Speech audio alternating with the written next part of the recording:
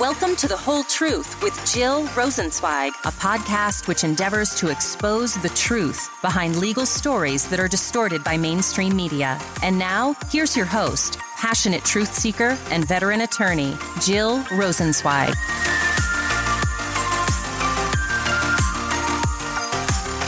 Hi, everyone. Welcome back to another episode of The Whole Truth with Jill Rosensweig. I'm your host, Jill Rosensweig, and today I want to talk to you about Brett Kavanaugh and the talk about impeaching him.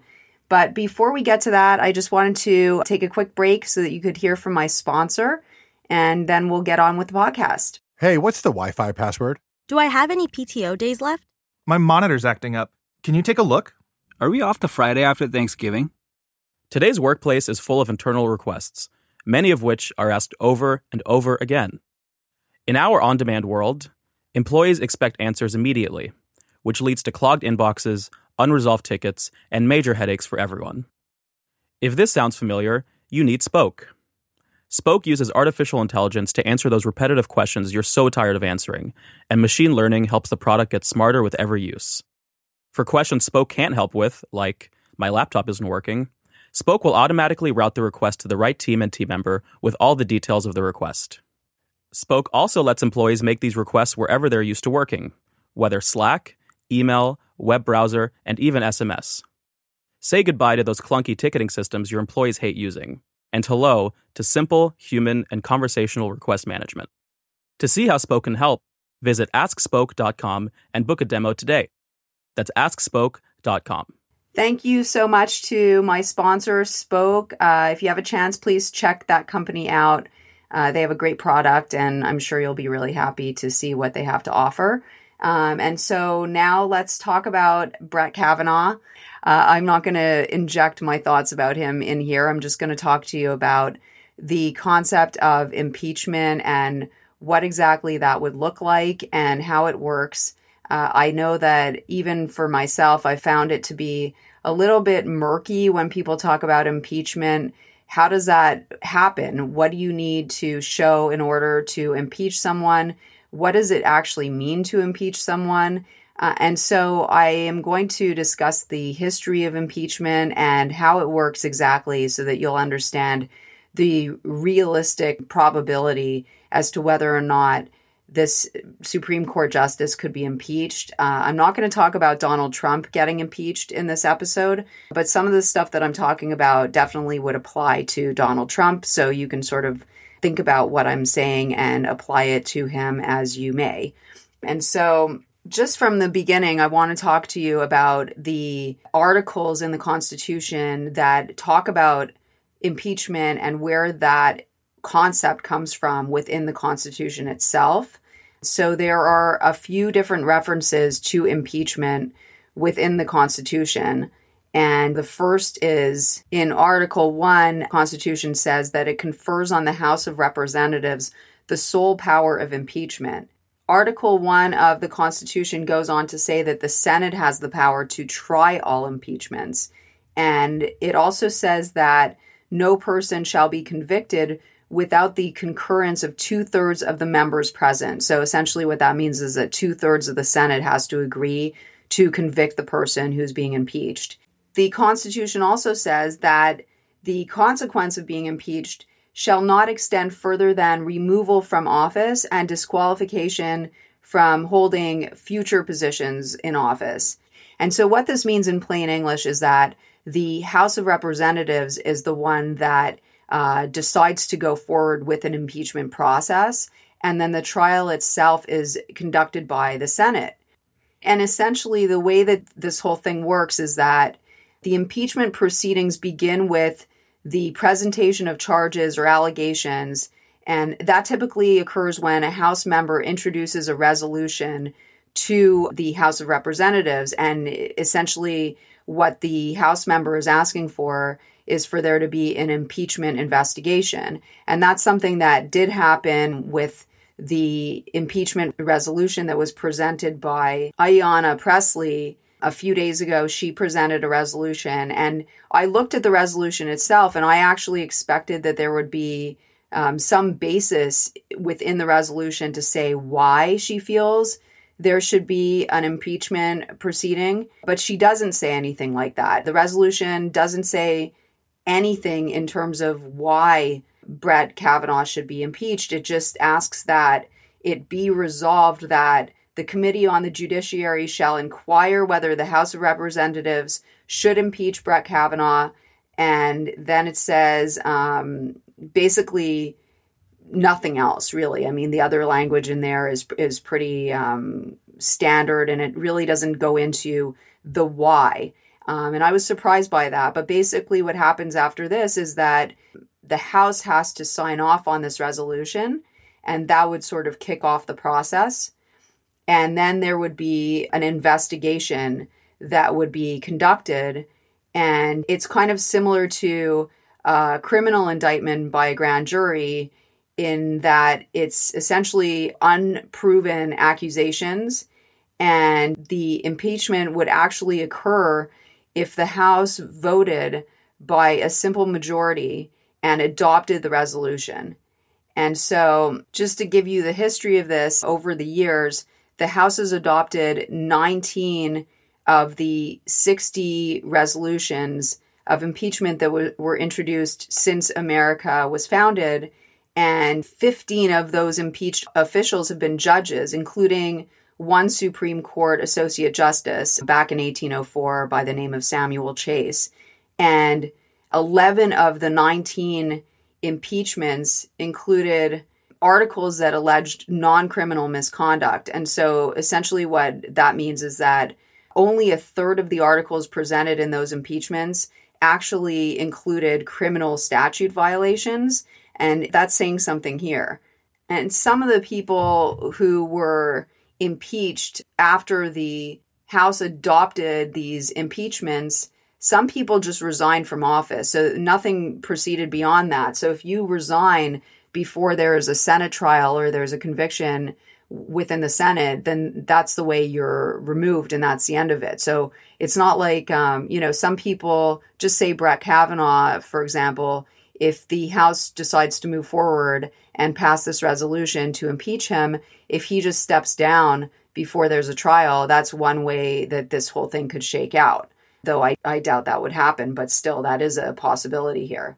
But just assuming that doesn't happen here, and just assuming, I guess, for the moment, that the House decides to move forward with this impeachment, what happens after that, if it passes through the House, then it goes over to the Senate, and the Senate has the sole power to try the impeachment. And that impeachment trial usually goes through an impeachment trial committee. The last time this happened was in 2010. And at that time, there were 12 senators that were on this committee, 6 of whom were Republicans and 6 were Democrats. The committee conducts the trial, and then the committee prepares a detailed report of the evidence and gives that to the full Senate. And then the Senate votes on whether or not to convict.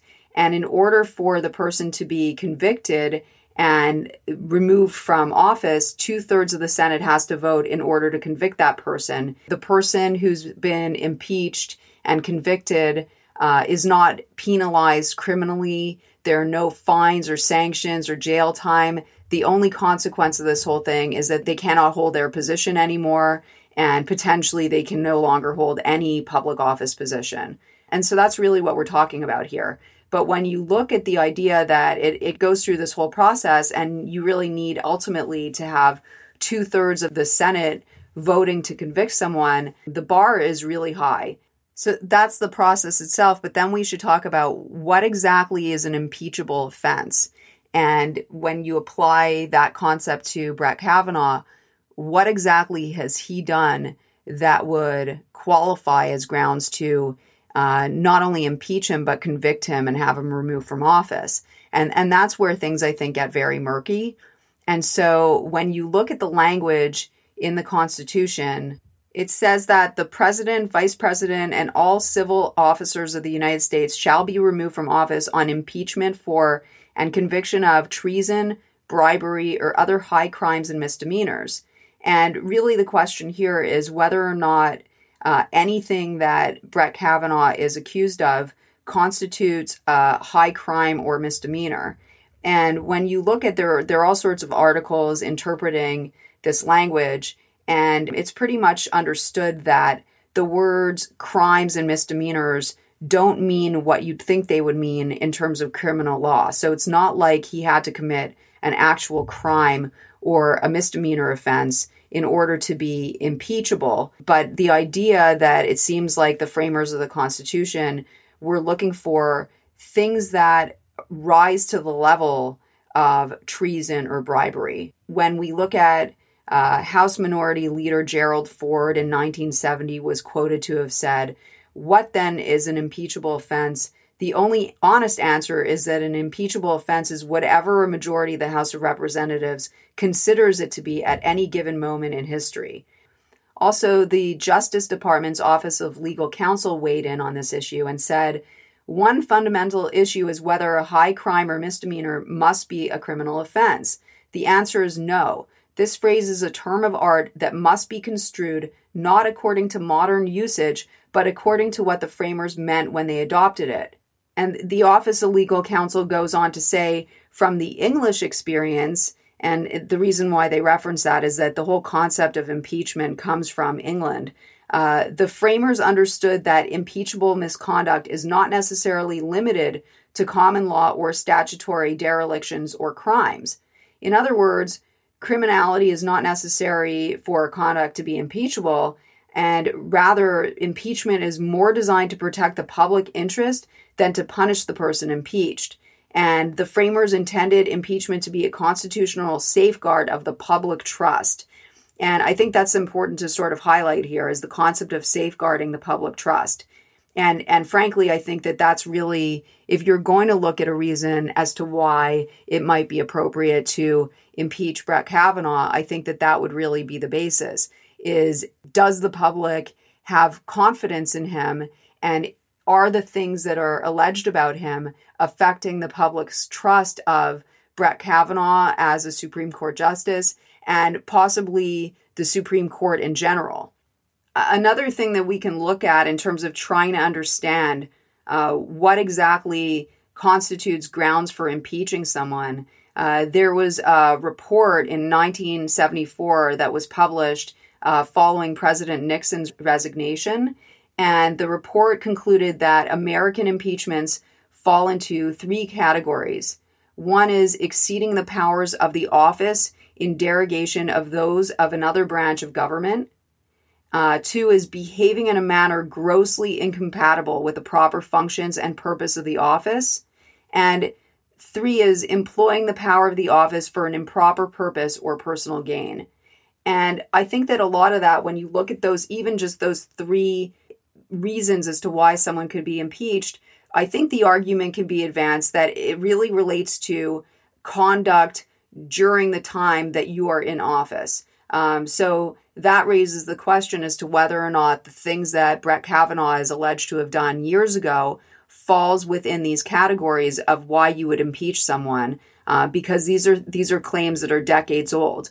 And so that's where I think that people would argue that you cannot point to things that he may have done when he was in high school or college and use those things as grounds to impeach him now. So there are certain things that he's alleged to have done that may fall under the idea that he did it while he was a judge. And so if we're just talking about the sexual misconduct allegations, I think that there is a greater chance personally of supporting an impeachment and conviction if you're looking at the idea that he lied under oath. I think that that might be a stronger argument, because when he was being questioned about the allegations, just say we're able to prove that the sexual misconduct allegations are true. Okay, so let's assume that for a moment. If they turn out to be true, and then we can prove that he lied under oath, I think that is something that you could say, okay, he was a sitting judge at the time that he lied. And then I think that that might fall under this prong of behaving in a manner grossly incompatible with the proper functions and purpose of the office. And the reason why I say that is because I think especially judges are held to a standard of being honest. I think perjury goes to the very heart of being a judge. The whole concept of being a judge is that you're supposed to be evaluating the testimony of witnesses and holding them to a standard of honesty and credibility. And so when you're an acting judge, if you're a sitting judge and you're lying, it sort of affects the public trust to say that we trust you to be a sitting justice on the Supreme Court if you can't be honest. So I think that to me is the angle if you were to proceed with the impeachment process, is to say that, one, you'd have to establish that the allegations are true. Two, you would have to also establish that Brett Kavanaugh was lying. And I think that there's also a distinction there. So just say it's true. Everything that Dr. Ford claimed was true, and the claim by Ramirez is true. And then the third claim that is recently coming to light is actually true, even though the victim in that situation apparently is not willing to comment on the story and her friends are saying she does not remember it. Let's assume it's true. Then you have to establish that Brett Kavanaugh lied. And to establish that he lied, you'd have to prove that he actually remembers these incidents and he's covering it up.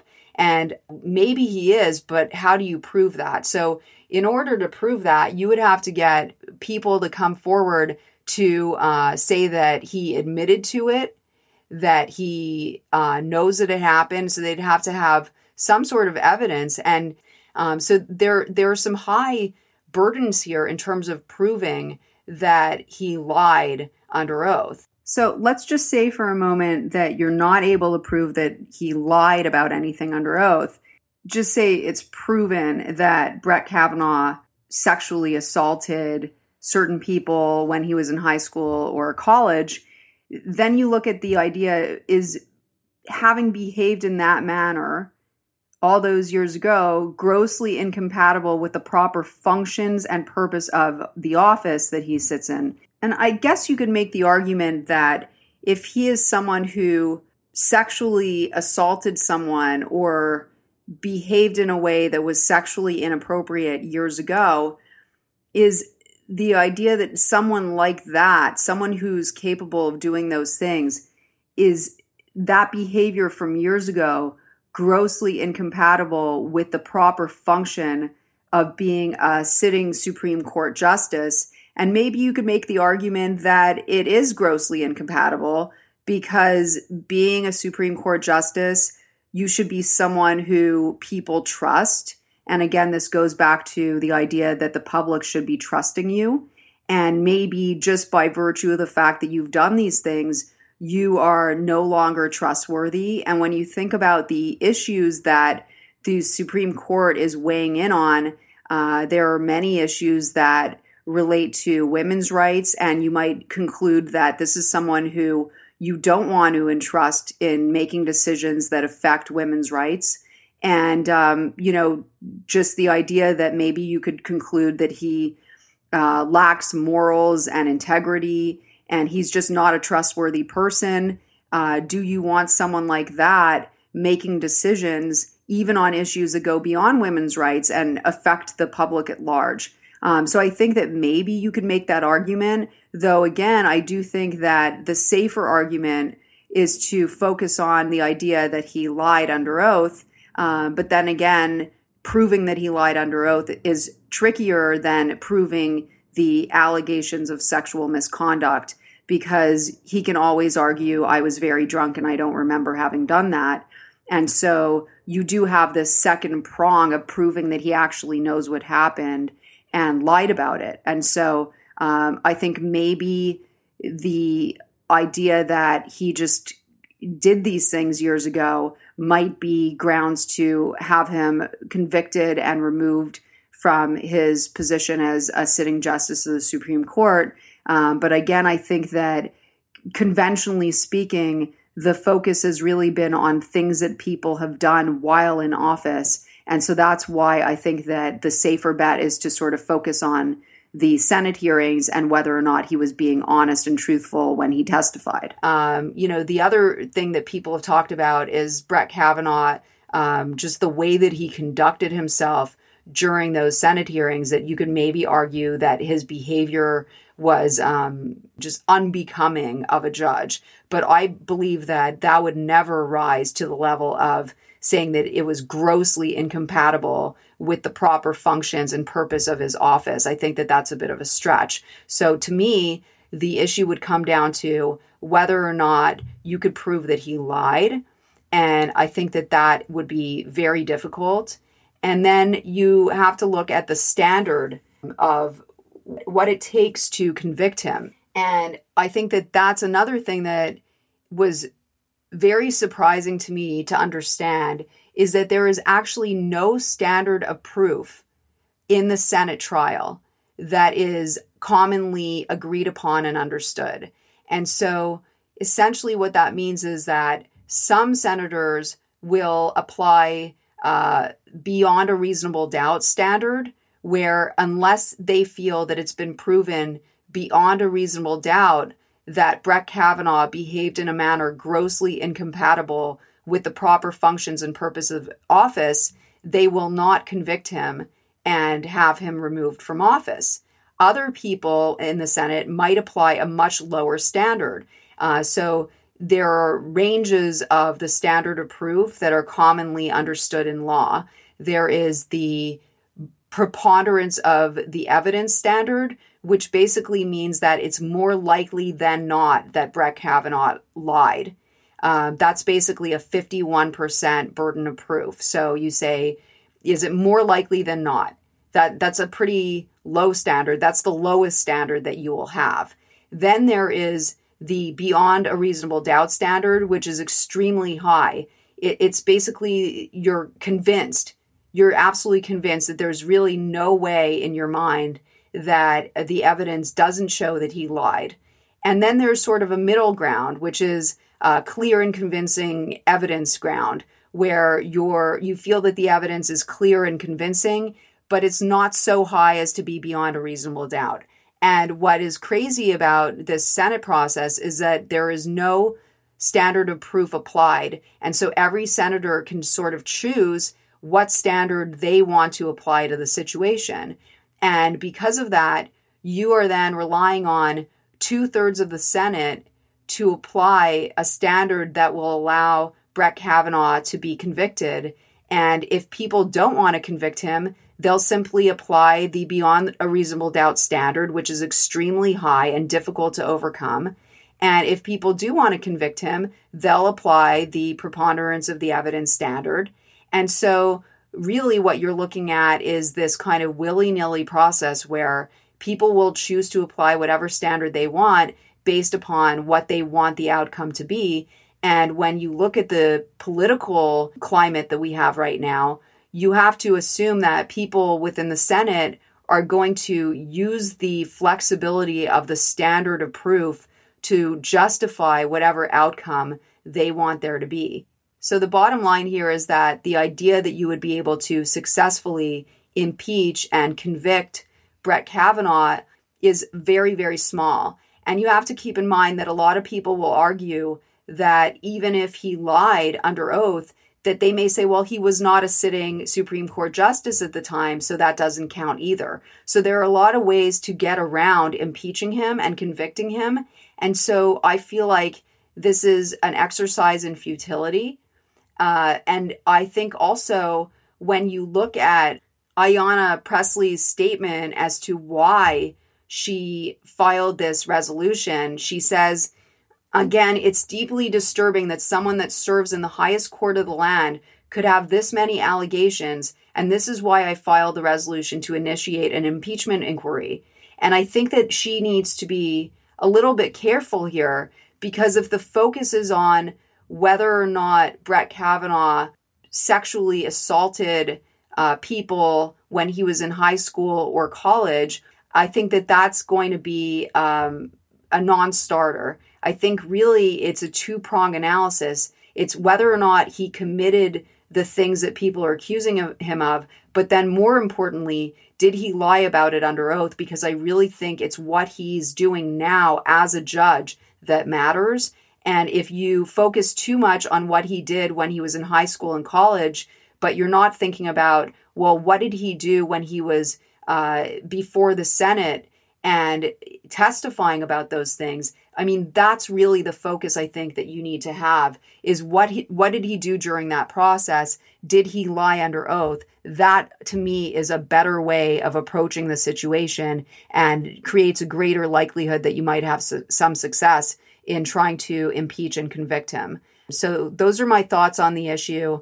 I do think that it is not very likely that this will be a successful venture. And I also think that just from a political perspective, you have to be careful about going down a road that you know you will lose. I think that the other side of it might be that you do what's right, and even if you don't get anywhere with it, it's important for this information to come out. And I do appreciate that, and I think that it is important to find out the truth about these things. And obviously, that didn't happen initially when these claims were sort of passingly investigated. And so I do appreciate it from that standpoint, but I think the idea of Brett Kavanaugh being impeached and convicted ultimately is extremely unrealistic. And so those are my thoughts. And I'd love to hear from you. What do you think should happen here? Do you agree that this impeachment process should move forward?